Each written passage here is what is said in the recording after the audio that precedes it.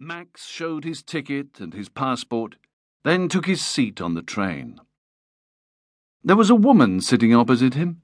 She smiled, and he smiled back, but they didn't exchange a single word. Tomorrow, he thought, she will have a story to tell. Tomorrow, she will see his face on the news. "I sat opposite him on the train," she will be able to say to her friends, enjoying their astonishment. "He looked so quiet and normal. I never imagined he would do anything like that."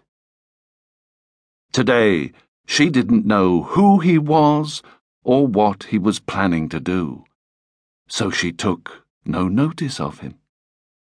She just read her newspaper, then did some work on her computer, hardly even glancing at the boy opposite her. Max didn't care. He didn't want to talk to her. He was happy to spend the journey staring out of the window and thinking his own thoughts. He had a lot to think about.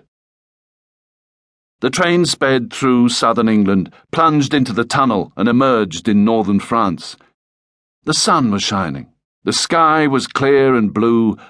Max watched the countryside flash past and remembered the promise that he had made.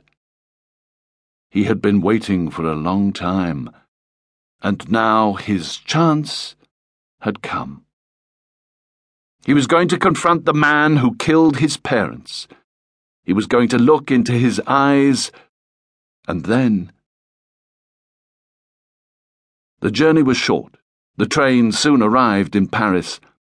As Max walked down the platform, he thought he might be stopped or questioned by the French police, but no one even asked to see his passport. No one wanted to know what he was doing. No one seemed to care.